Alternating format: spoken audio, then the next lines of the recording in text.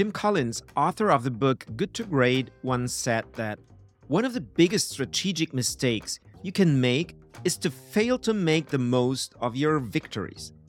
Yet, even brilliant leaders sometimes make this mistake. One reason they fail is if they are obsessively searching for the next big thing.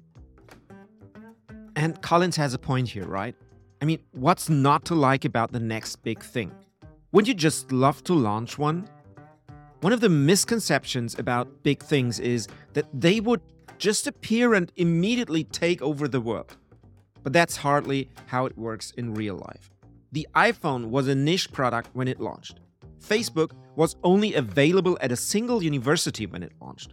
Tesla, which is actually yet to become an actual big thing, launched with an expensive niche sports car.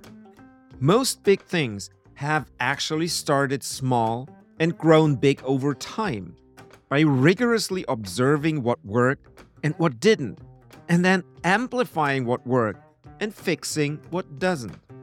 When you constantly chase the next big thing, you constantly start fresh, which is another word for starting small.